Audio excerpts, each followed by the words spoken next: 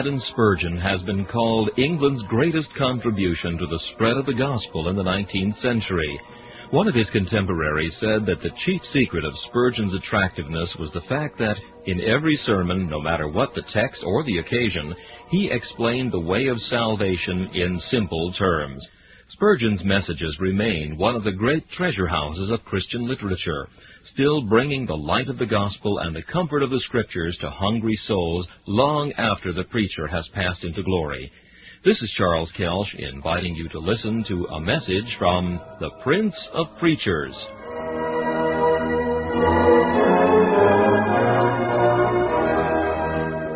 C.H. Spurgeon preached this message on September 4th, 1855, in a field on King Edward's Road, Hackney. The title is Heaven and Hell. The text is from Matthew chapter 8, verses 11 and 12. And I say unto you that many shall come from the east and the west, and shall sit down with Abraham and Isaac and Jacob in the kingdom of heaven. But the children of the kingdom shall be cast out into outer darkness. There shall be weeping and gnashing of teeth. This is a land where plain speaking is allowed, and where people are willing to afford a fair hearing to anyone who can tell them that which is worth their attention. Tonight I am quite certain of an attentive audience, for I know you too well to suppose otherwise. This field, as you are all aware, is private property, and I would just give a suggestion to those who go out in the open air to preach, that it is far better to get into a field or a plot of unoccupied ground than to block up the roads and stop business. It is, moreover, far better to be somewhere under protection, so that we can at once prevent disturbance. Tonight I shall, I hope, encourage you to seek the road to heaven. I shall also have to utter some very sharp things concerning the end of the lost in the pit of hell. Upon both these subjects I will try and speak as God helps me. But I beseech you, as you love your souls, weigh right and wrong this night. See whether what I say be the truth of God. If it be not, reject it utterly and cast it away. But if it is, at your peril disregard it.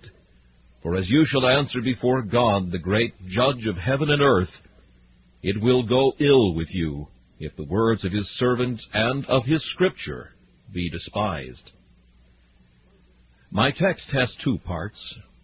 The first is very agreeable to my mind and gives me pleasure. The second is terrible in the extreme. But since they are both the truth, they must be preached.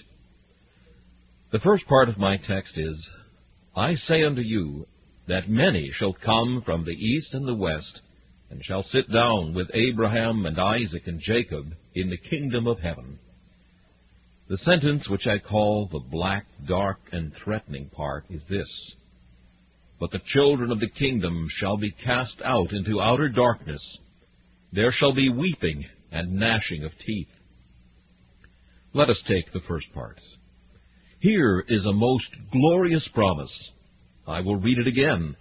Many shall come from the east and west, and shall sit down with Abraham and Isaac and Jacob in the kingdom of heaven. I like that text, because it tells me what heaven is, and gives me a beautiful picture of it. It says it is a place where I shall sit down with Abraham and Isaac and Jacob. Oh, what a sweet thought that is for the working man. He often wipes the hot sweat from his face, and he wonders whether there is a land where he shall have to toil no longer. He scarcely ever eats a mouthful of bread that is not moistened with the sweat of his brow. Often he comes home weary, and flings himself upon his couch, perhaps too tired to sleep. He says, Oh, is there no land where I can rest? Is there no place where I can sit, and for once let these weary limbs be still? Is there no land where I can be quiet? Yes, thou son of toil and labor, there is a happy land, far, far away, where toil and labor are unknown. Beyond yon blue sky there is a city fair and bright. Its walls are jasper, and its light is brighter than the sun. There the weary are at rest, and the wicked cease from troubling. Immortal spirits are yonder, who never wipe sweat from their brow, for they sow not, neither do they reap. They have not to toil and labor. There on a green and flowery mount their wearied souls shall sit, and with transporting joys recount the labors of their feet. To my mind, one of the best views of heaven is that it is a land of rest, especially to the working man. Those who have not to work hard think they will love heaven as a place of service. That is very true. But to the working man, to the man who toils with his brain or with his hands, it must ever be a sweet thought that there is a land where we shall rest. Soon this voice will never be strained again. Soon these lungs will never have to exert themselves beyond their power. Soon this brain shall not be racked for thought, but I shall sit at the banquet table of God. Yea, I shall recline on the bosom of Abraham, and be at ease forever. O weary sons and daughters of Adam, you will not have to drive the plowshare into the unthankful soil in heaven. You will not need to rise to daily toils before the sun has risen, and labor still when the sun hath long ago gone to his rest. But ye shall be still, ye shall be quiet, ye shall rest yourselves, for all are rich in heaven, all are happy there, all are peaceful. Toil, trouble, travail, and labor are words that cannot be spelled in heaven. They have no such things there, for they always rest. And mark the good company they sit with. They are to sit down with Abraham and Isaac and Jacob. Some people think that in heaven we shall know nobody. But our text declares here that we shall sit down with Abraham and Isaac and Jacob. Then I am sure that we shall be aware that they are Abraham and Isaac and Jacob. I have heard of a good woman who asked her husband when she was dying, "My dear, do you think you will know me when you and I get to heaven?" "Shall I know you?" he said. "Why, I have always known you while I've been here. And do you think I shall be a greater fool when I get to heaven?" I think it was a very good answer. If we have known one another here, we shall know one another there. I have dear departed friends up there, and it is always a sweet thought to me that when I shall put my foot, as I hope I may, upon the threshold of heaven, there will come my sisters and brothers to clasp me by the hand and say, "Yes, thou lovest one, and thou art here." Dear relatives that have been separated, you will meet again in heaven. One of you has lost a mother. She is gone above. And if you will follow the track of Jesus, you shall meet her there. Methinks I see yet another coming to meet you at the door of paradise, and though the ties of natural affection may be in a measure forgotten, I may be allowed to use a figure. How blessed would she be as she turned to God and said, "Here am I and the children that thou hast given me." We shall recognize our friends. Husband, you will know your wife again. Mother, you will know those dear babes of yours. You marked their features when they lay panting and gasping for breath. You know how ye hung over their graves when the cold sod was sprinkled over them, and it was said, earth to earth, dust to dust, and ashes to ashes. But ye shall hear those loved voices again. Ye shall hear those sweet voices once more. Ye shall yet know that those whom ye loved have been loved by God. Would not that be a dreary heaven for us to inhabit, where we should be alike unknowing and unknown? I would not care for such a heaven as that. I believe that heaven is a fellowship of the saints, and that we shall know one another there. I have often thought I should love to see Isaiah, and as soon as I get to heaven, methinks I would ask for him, because he spoke more of Jesus Christ than all the rest. I am sure I should want to find out George Whitefield, he who so continually preached to the people, and wore himself out with a more than seraphic zeal. Oh, yes, we shall have choice company in heaven when we get there. There will be no distinction of learned and unlearned, clergy and laity, but we shall walk freely one among another. We shall feel that we are brethren. We shall sit down with Abraham and Isaac and Jacob. I have heard of a lady who was visited by a minister on her deathbed, and she said to him, "I want to ask you one question now I am about to die." "Well," said the minister, "what is it?" "Oh," she said, in a very affected way, "I want to know if there are two places in heaven, because I could not bear that Betsy in the kitchen should be in heaven along with me. She is so unrefined." The minister turned round and said, "Oh, don't trouble yourself about that, madam. There is no fear of that. For until you get rid of your accursed pride, you will never enter heaven at all." We must all get rid of our pride. We must come down and stand on an equality in the sight of God, and see in every man a brother, before we can hope to be found in glory. Aye, we bless God. We thank Him that we'll sit down no separate tables for one another. The Jew and the Gentile will sit down together. The great and the small shall feed in the same pasture. And we shall sit down with Abraham and Isaac and Jacob in the kingdom of heaven. But my text has a yet greater depth of sweetness, for it says that many shall come and sit down. Some narrow-minded bigots think that heaven will be a very small place, where there will be very few people who went to their chapel or their church. I confess I have no wish for a very small heaven, and love to read in the Scriptures that there are many mansions in my Father's house. How often do I hear people say, "Ah, strait is the gate, and narrow is the way, and few there be that find it." There will be very few in heaven. There will be most lost. My friend, I differ from you. Do you think that Christ will let the devil beat him? That He will let the devil have more in hell than there will be in heaven? No, it is impossible. For then Satan would laugh at Christ. There will be more in heaven than there are among the lost. God says that there will be a number that no man can number who will be saved. But He never says that there will be a number that no man can number that will be lost. There will be a host beyond all count who will get into heaven. What glad tidings for you and me! For if there are so many to be saved, why should not I be saved? Why should not you?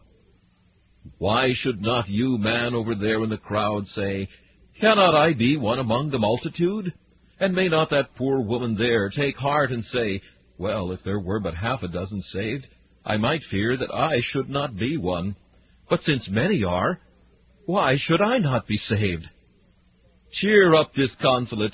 Cheer up, son of mourning, child of sorrow. There is hope for thee still. I can never know that any man is past God's grace. There be a few that have sinned that sin that is unto death, and God gives them up.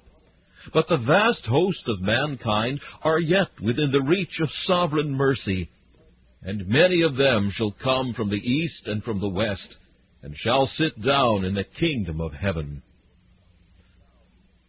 Look at my text again, and you will see where these people come from. They are to come from the east and west. The Jews said they would all come from Palestine, every one of them, every man, woman, and child, that there would not be one in heaven that was not a Jew. And the Pharisees thought that if they were not all Pharisees, they could not be saved. But Jesus Christ said there will be many that will come from the east and from the west. There will be a multitude from that far-off land of China, for God is doing a great work there, and we hope that the gospel will yet be victorious in that land. There will be a multitude from this western land of England, from the western country beyond the sea in America, and from the south in Australia, and from the north in Canada, Siberia, and Russia. From the uttermost parts of the earth there shall come many to sit down in the kingdom of God. But I do not think this text is to be understood so much geographically as spiritually. When it says that they shall come from the east and west, I think it does not refer to nations particularly, but to different kinds of people. Now, the east and the west signify those who are the very furthest off from religion. Yet many of them will be saved and get to heaven. There is a class of persons who will always be looked upon as hopeless. Many a time have I heard a man or woman say of such a one, "He cannot be saved. He is too abandoned. What is he good for? Ask him to go to a place of worship? He was drunk on Saturday night. What would be the use of reasoning with him? There is no hope for him. He is a hardened fellow. See what he has done these many years. What good will it be to speak to him?" Oh, hear this, ye who think your fellows worse than yourselves, ye who condemn others, whereas ye are often just as guilty. Jesus Christ says, "Many shall come from the east and west. There will be many in heaven that were drunkards once." I believe among that blood-bought throng there are many who reeled in and out of the tavern half their lifetime. But by the power of divine grace, they were able to dash the liquor cup to the ground. They renounced the riot of intoxication, fled away from it, and served God. Yes, there will be many in heaven who were drunkards on earth. There will be many harlots. Some of the most abandoned will be found there. You remember the story of Whitfield's once saying that there would be some in heaven who were the devil's castaways, some that the devil would hardly think good enough for him, and yet whom Christ would save. Lady Huntington once gently hinted that such language was not quite proper. But just at the time there happened to be heard a ring at the bell, and Whitfield went downstairs. Afterwards he came up and said, "Your ladyship, what do you think a poor woman had to say to me just now? She was a sad profligate, and she said, 'Oh, Mr. Whitfield, when you were preaching, you told us that Christ would take in the devil's castaways, and I am one of them.' And that was the means of her salvation. Shall anybody ever check us from preaching to the lowest of the low? I have been accused of getting all the rabble of London around me. God bless the rabble! God save the rabble, then say I. But suppose they are the rabble. Who need the gospel more than they do? Who require to have Christ preached to them more than they do? We have lots of those who preach to ladies and gentlemen, and we want someone to preach to the rabble in these degenerate days. Oh, here is comfort for me, for many of the rabble are to come from the east and from the west. Oh, what would you think if you were to see the difference between some that are in heaven and some that shall be there? There might be found one whose hair hangs across his eyes, his locks are matted, he looks horrible, his bloated eyes start from his face, he grins almost like an idiot. He has drunk away his very brain until life seems to have departed so far as sense and being are concerned. Yet I would tell you, that man is capable of salvation, and in a few years I might say, "Look up yonder. See you that bright star? Discern you that man with a crown of pure gold upon his head? Do you notice that being clad in robes of sapphire and in garments of light? That is the selfsame man who sat there, a poor, benighted, almost idiotic being. Yet sovereign grace and mercy have saved him. There are none, except those, as I have said before, who have sinned the unpardonable sin, who are beyond God's mercy. Fetch me out the worst, and still I would preach the gospel to them. Fetch me out the vilest, still would I preach to them, because I recollect my Master said, 'Go ye out into the highways and hedges, and compel them to come in, that my house may be filled.' Many shall come from the east and west, and shall sit down with Abraham and Isaac and Jacob in the kingdom of heaven." There is one more word I must notice before I have done with this sweet portion. That is the word shall. Oh, I love God's shalls and wills. There is nothing comparable to them. Let a man say shall. What is it good for? I will, says man, and he never performs. I shall, says he, and he breaks his promise. But it is never so with God's shalls. If he says shall, it shall be. When he says will, it will be. Now he has said here, many shall come. The devil says they shall not come, but they shall come. Their sins say you can't come. God says you shall come. You yourselves say we won't come. God says you shall come. Yes, there are some here who are laughing at salvation, who can scoff at Christ and mock the gospel. But I tell you, some of you shall come yet. What, you say? Can God make me become a Christian? I tell you, yes, for herein rests the power of the gospel. It does not ask your consent, but it gets it. It does not say, will you have it, but it makes you willing in the day of God's power. Not against your will, but it makes you willing. It shows you its value, and then you fall in love with it, and straightway you run after it and have it. Many people have said, we will not have anything to do with religion, yet they have been converted. I have heard of a man who once went to chapel to hear the singing, and as soon as the minister began to preach, he put his fingers in his ears and would not listen. But by and by some tiny insect settled on his face, so that he was obliged to take one finger out of his ear to brush it away. Just then the minister said, he that hath ears to hear, let him hear. The man listened, and God met with him at that moment to his soul's conversion. He went out a new man, a changed character. He who came in to laugh retired to pray. He who came in to mock went out to bend his knee in penitence. He who entered to spend an idle hour went home to spend an hour in devotion with his God. The sinner became a saint. The profligate became a penitent. Who knows that there may not be some like that here? The gospel wants not your consent. It gets it. It knocks the enmity out of your heart. You say, I do not want to be saved. Christ says, you shall be. He makes your will turn round. And then you cry, Lord, save, or I perish. Ah, might heaven exclaim, I knew I would make you say that. And then he rejoices over you, because he has changed your will and made you willing in the day of his power. If Jesus Christ were to stand on this platform tonight, what would many people do with him? Oh, say some, we would make him a king. I do not believe it. They would crucify him again if they had the opportunity. If he were to come and say, here I am, I love you, will you be saved by me? Not one of you would consent if you were left to your will.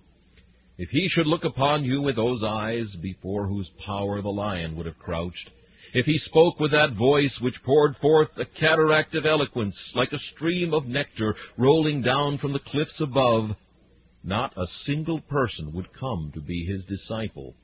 No, it wants the power of the Spirit to make men come to Jesus Christ. He himself said, no man can come to me except the Father who hath sent me draw him. Ah, we want that. And here we have it. They shall come. They shall come. Ye may laugh. Ye may despise us. But Jesus Christ shall not die for nothing. If some of you reject him, there are some that will not. There are some that are not saved. Others shall be. Christ shall see his seed. He shall prolong his days. And the pleasure of the Lord shall prosper in his hands.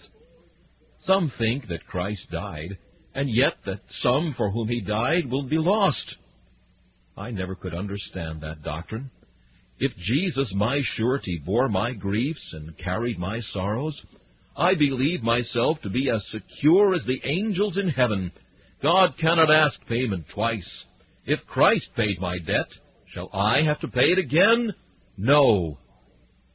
Free from sin I walk at large, the Saviour's blood's my full discharge. At his dear feet content I lay, a sinner saved, and homage pay. They shall come, and naught in heaven nor on earth, nor in hell can stop them from coming. And now, thou chief of sinners, list one moment while I call thee to Jesus. There is one person here tonight who thinks himself the worst soul that ever lived. There is one who says to himself, I do not deserve to be called to Christ, I am sure. Soul, I call thee, thou lost, most wretched outcast, this night, by authority given me of God, I call thee to come to my Savior. Some time ago, when I went out into the county court to see what they were doing, I heard a man's name called out, and immediately the man said, make way, they call me. And up he came. Now, I call the chief of sinners tonight, and let him say, make way doubts, make way fears, make way sins. Christ calls me, and if Christ calls me, that is enough. I'll to his gracious feet approach, whose scepter mercy gives. Perhaps he may command my touch, and then the suppliant lives. I can but perish if I go. I am resolved to try, for if I stay away, I know I must forever die. But should I die with mercy sought, when I the King have tried? That were to die, delightful thought, as sinner never died. Go and try my Savior. Go and try my Savior. If he casts you away after you have sought him, tell it in the pit that Christ would not hear you. But that you shall never be allowed to do. It would dishonor the mercy of the covenant if God were to cast away one penitent sinner. And it shall never be, while it is written, many shall come from the east and west, and shall sit down with Abraham and Isaac and Jacob in the kingdom of heaven. The second part of my text is heartbreaking. I could preach with great delight to myself from the first, but here is a dreary task to my soul, because there are gloomy words here. But, as I have told you, what is written in the Bible must be preached, whether it be gloomy or cheerful. There are some ministers who would never mention anything about hell. I heard of a minister who once said to his congregation, if you do not love the Lord Jesus Christ, you will be sent to that place which it is not polite to mention. He ought not to have been allowed to preach again, I am sure, if he could not use plain words. Now, if I saw that house on fire over there, do you think I would stand and say, I believe the operation of combustion is proceeding yonder? No, I would call out, fire, fire, and then everybody would know what I meant. So if the Bible says, the children of the kingdom shall be cast out into outer darkness, am I to stand here and mince the matter at all? God forbid. We must speak the truth as it is written. It is a terrible truth, for it says, the children of the kingdom shall be cast out. Now, who are those children? I will tell you. The children of the kingdom are those people who are noted for the externals of piety, but who have nothing of the internals of it. People whom you will see with their Bibles and hymn books, marching off to chapel as religiously as possible, or going to church as devoutly and demurely as they can, looking as somber and serious as parish beadles, and fancying that they are quite sure to be saved, though their heart is not in the matter, nothing but their bodies. These are the persons who are the children of the kingdom. They have no grace, no life, no Christ, and they shall be cast into outer darkness. Again, these people are the children of pious fathers and mothers. There is nothing that touches a man's heart, mark you, like talking about his mother.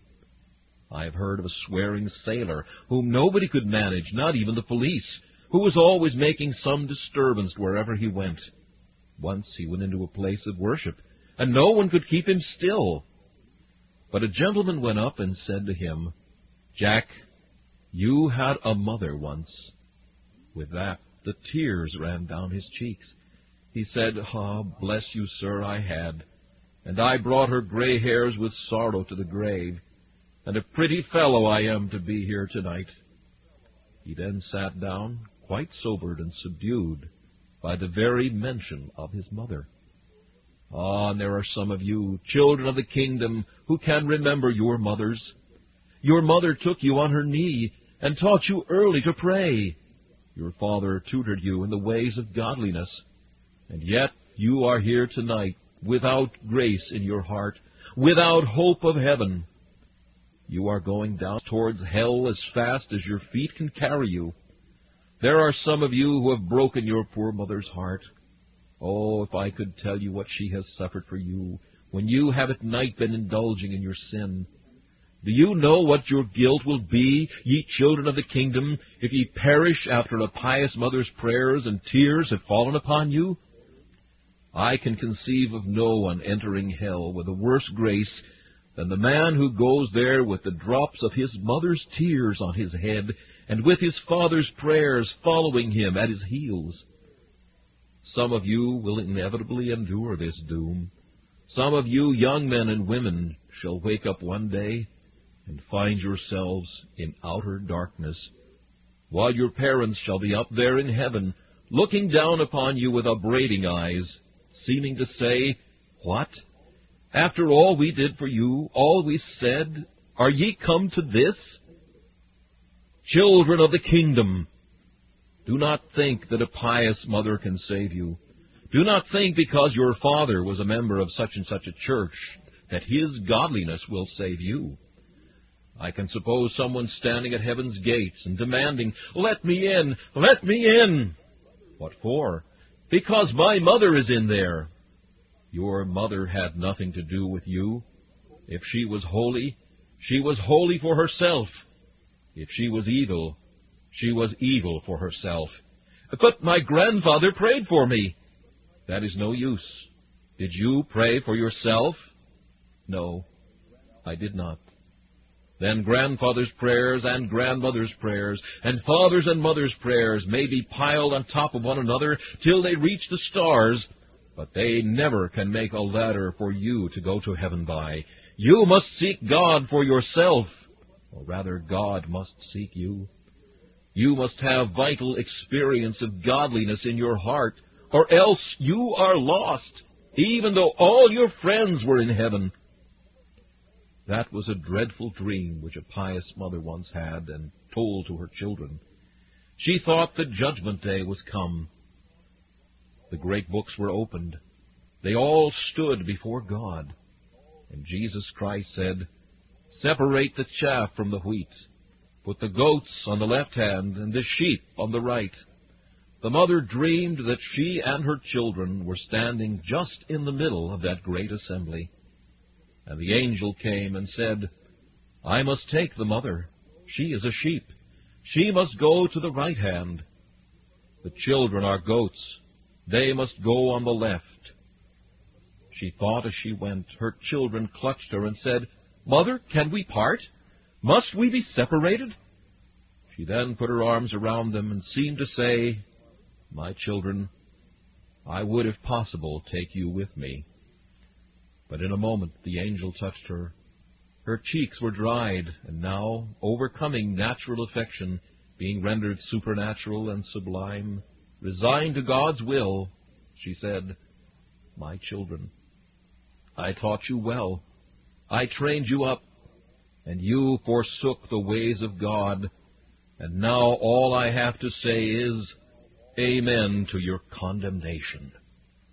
Thereupon they were snatched away, and she saw them in perpetual torment while she was in heaven. Young man, what will you think when the last day comes to hear Christ say, "Depart, ye cursed"? There will be a voice just behind him saying, "Amen." And as you inquire whence came the voice, you will find it was your mother. Or, young woman, when thou art cast away into outer darkness, what will you think of hearing a voice saying, Amen? And as you look, there sits your father, his lips still moving with the solemn curse. Ah, children of the kingdom, the penitent reprobates will enter heaven, many of them. Publicans and sinners will get there. Repenting drunkards and swearers will be saved. But many of the children of the kingdom will be cast out. Oh, to think that you who have been so well trained should be lost, while many of the worst will be saved.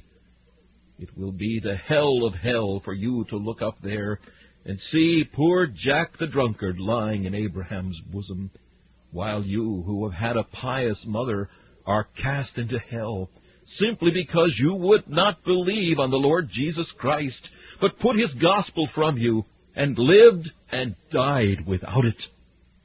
That were the very sting of all, to see ourselves cast away when the chief of sinners finds salvation.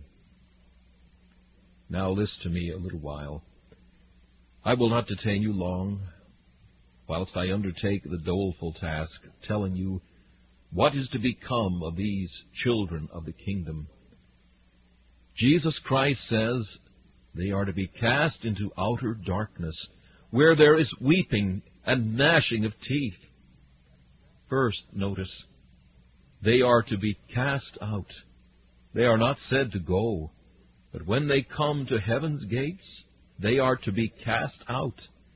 As soon as hypocrites arrive at the gates of heaven, justice will say, There he comes, there he comes. He spurned a father's prayers and mocked a mother's tears. He has forced his way downward against all the advantages mercy has supplied. Now there he comes. Gabriel, take the man. The angel binding you hand and foot holds you one single moment over the mouth of the chasm. He bids you look down, down, down. There is no bottom, and you hear coming up from the abyss sullen moans and hollow groans and shrieks of tortured ghosts. You quiver. Your bones melt like wax, and your marrow quakes within you. Where is now thy might, and where thy boasting and bragging? You shriek and cry, ye beg for mercy. But the angel, with one tremendous grasp, seizes you fast, and then hurls you down with the cry, Away! Away! Down you go to the pit that is bottomless, and roll forever downward, downward, downward, ne'er to find a resting place for the sole of your foot. Ye shall be cast out. And where are you to be cast to? Ye are to be cast into outer darkness. Ye are to be put in the place where there will be no hope. For by light in the Scripture we understand hope. And you are to be put into outer darkness, where there is no light, no hope. Is there a man here who has no hope? I cannot suppose such a person. One of you perhaps may say, I am 30 pounds in debt and shall be sold up by and by. But I have a hope that I may get a loan and so escape my difficulty. Says another, my business is ruined, but things may take a turn yet. I have a hope. Says another, I am in great distress, but I hope that God will provide for me. Another says, I am 50 pounds in debt. I am sorry for it, but I will set these strong hands to work and do my best to get out of it.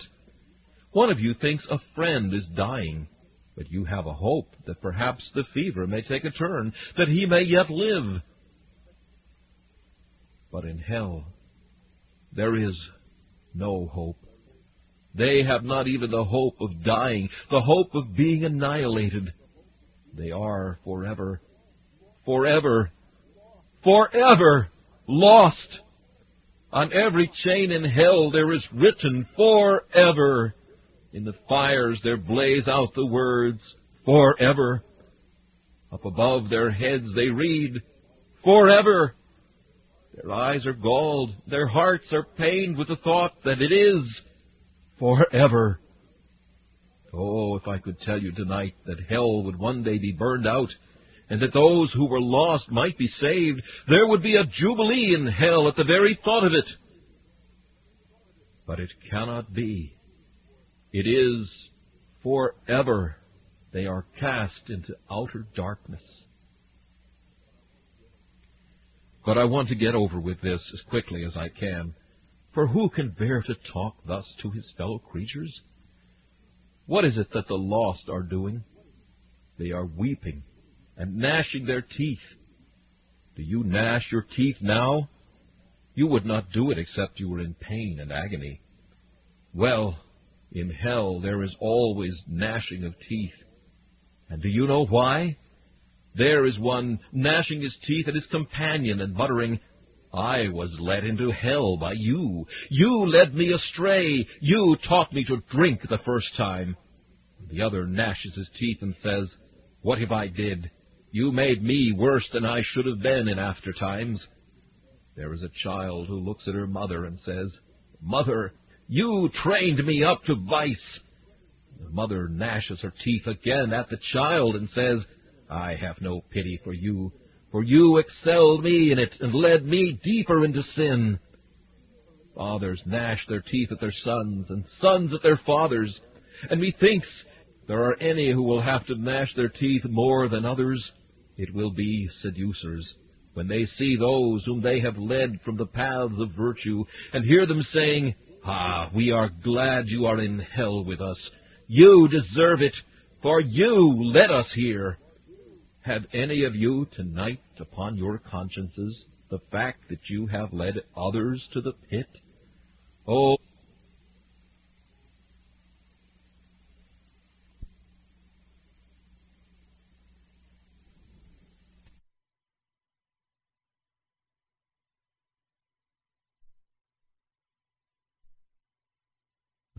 you deserve it, for you led us here. Have any of you tonight upon your consciences the fact that you have led others to the pit? Oh, may sovereign grace forgive you. We have gone astray like lost sheep, said David. Now a lost sheep never goes astray alone if it is one of a flock. I lately read of a sheep that leaped over the parapet of a bridge and was followed by every one of the flock. So if one man goes astray, he leads others with him. Some of you will have to account for others' sins when you get to hell, as well as your own. Oh, what a weeping and gnashing of teeth there will be in that pit. Now shut the black book. Who wants to say any more about it? I have warned you solemnly. I have told you of the wrath to come. The evening darkens, and the sun is setting. And the evenings darken with some of you. I can see gray-headed men here. Are your gray hairs a crown of glory, or a fool's cap to you? Are you on the very verge of heaven, or are you tottering on the brink of your grave and sinking down to perdition? Let me warn you, gray-headed men, your evening is coming. Oh, poor tottering grayhead, wilt thou take the last step into the pit? Let a young child step before thee and beg thee to consider. There is thy staff. It has nothing of earth to rest upon. And now, ere thou diest, bethink thyself this night. Let 70 years of sin start up. Let the ghosts of thy forgotten transgressions march before thine eyes. What wilt thou do with 70 wasted years to answer for, with 70 years of criminality to bring before God? God give thee grace this night to repent and to put thy trust in Jesus. And you middle-aged men are not safe. The evening lowers with you too. You may soon die. A few mornings ago I was roused early from my bed by the request that I would hasten to see a dying man. I hurried off with all speed to see the poor creature. But when I reached the house, he was dead, a corpse. As I stood in the room, I thought, that man little thought he should die so soon. There were his wife and children and friends. They little thought he should die, for he was hale and strong and hearty but a few days before. None of you have a lease on your lives. If you have, where is it? Go and see if you have it anywhere in your chest at home. No, ye may die tomorrow. Let me therefore warn you by the mercy of God. Let me speak to you as a brother may speak, for I love you. Ye know I do, and would press the matter home to your hearts. Oh, to be amongst the many who shall be accepted in Christ, how blessed that will be! God has said that whosoever shall call upon his name shall be saved. He casts out none that come unto him through Christ. And now, ye youths and maidens, one word with you. Perhaps ye think that religion is not for you. Let us be happy, say you. Let us be merry and joyous. How long, young man? How long? Till I am 21. Are you sure that you will live till then? Let me tell you one thing. If you do live till that time, if you have no heart for God now, you will have none then. Men do not get better if left alone. It is with them as with a garden. If you let it alone and permit weeds to grow, you will not expect to find it better in 6 months, but worse. Men talk as if they could repent when they like. It is the work of God to give us repentance. Some even say, I shall turn to God on such and such a day. If you felt right, you would say, I must run to God and ask Him to give me repentance now, lest I should die before I have found Jesus Christ my Savior. Now, one word in conclusion. I have told you of heaven and hell. What is the way, then, to escape from hell and to be found in heaven? I will not tell you my old tale again tonight. I recollect when I told it you before. A good friend in the crowd said, Tell us something fresh, old fellow. Now, really, in preaching 10 times a week, we cannot always say something fresh. You have heard John Guff, and you know he tells his tales over again. I have nothing but the old gospel. He that believeth and is baptized shall be saved. There is nothing here of works. It does not say he who is a good man shall be saved, but he who believes and is baptized. Well, what is it to believe? It is to put your trust entirely upon Jesus. Poor Peter once believed, and Jesus Christ said to him, Come on, Peter, walk to me on the water. Peter went stepping along on the tops of the waves without sinking. But when he looked at the waves, he began to tremble, and down he went. Now, poor sinner, Christ says, Come on, walk on in your sins, come to me. And if you do, He will give you power. If you believe on Christ, you will be able to walk over your sins, to tread upon them and overcome them. I can remember the time when my sins first stared me in the face. I thought myself the most accursed of all men. I had not committed any very great open transgressions against God, but I recollected that I had been well trained and tutored, and I thought my sins were thus greater than other people's. I cried to God to have mercy, but I feared that He would not pardon me. Month after month I cried to God, but He did not hear me, and I knew not what it was to be saved. Sometimes I was so weary of the world that I desired to die. But then I recollected that there was a worse world after this, and that it would be an ill matter to rush before my Maker unprepared. At times I wickedly thought God a most heartless tyrant, because He did not answer my prayer. And then at others I thought, I deserve His displeasure.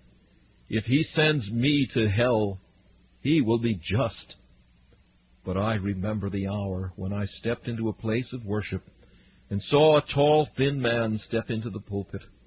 I have never seen him from that day until this, and probably never shall till we meet in heaven.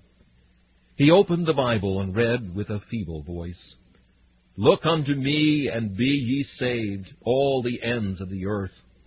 For I am God, and beside me there is none else." Ah, thought I am one of the ends of the earth. And then, turning round and fixing his gaze on me as if he knew me, the minister said, "Look, look, look!" Why, I thought I had a great deal to do, but I found it was only to look. I thought I had a garment to spin out for myself, but I found that if I looked, Christ would give me a garment. Look, sinner, that is to be saved. Look unto him, all ye ends of the earth, and be saved. This is what the Jews did when Moses held up the brazen serpent. He said, "Look," and they looked. The serpents might be twisting round them, they might be nearly dead, but they simply looked. And the moment they looked, the serpents dropped off, and they were healed. Look to Jesus, sinner. None but Jesus can do helpless sinners good. There is a hymn we often sing, but which I do not think is quite right. It says, "Venture on him, venture wholly, let no other trust intrude." Now, it is no venture to trust in Christ, not in the least. He who trusts in Christ is quite secure. I recollect that when dear John Hyatt was dying, Matthew Wilkes said to him in his usual tone, "Well, John, could you trust your soul in the hands of Jesus Christ now?" "Yes," said he, a million souls. I am sure that every Christian that has ever trusted in Christ can say amen to that. Trust in him. He will never deceive you. My blessed Master will never cast you away. I cannot speak much longer, and I have only to thank you for your kindness. I never saw so large a number, so still and quiet. I really think, after all the hard things that have been said, that the English people know who loves them, and that they will stand by the man who stands by them. I thank every one of you, and above all I beg you, if there be reason or sense in what I have said, bethink yourselves of what you are, and may the blessed Spirit reveal to you your state. May He show you that you are dead, that you are lost, ruined. Make He make you feel what a dreadful thing it would be to sink into hell. May He point you to heaven. May He take you as the angel did of old and put His hand upon you and say, "Flee, flee, flee! Look to the mountain, look not behind thee, stay not in all the plain." And may we all meet in heaven at last, and there we shall be happy forever. This message, Heaven and Hell, was preached by Charles Haddon Spurgeon on September 4th, 1855. This is Charles Kelsch inviting you to join me again for another message from the Prince of Preachers.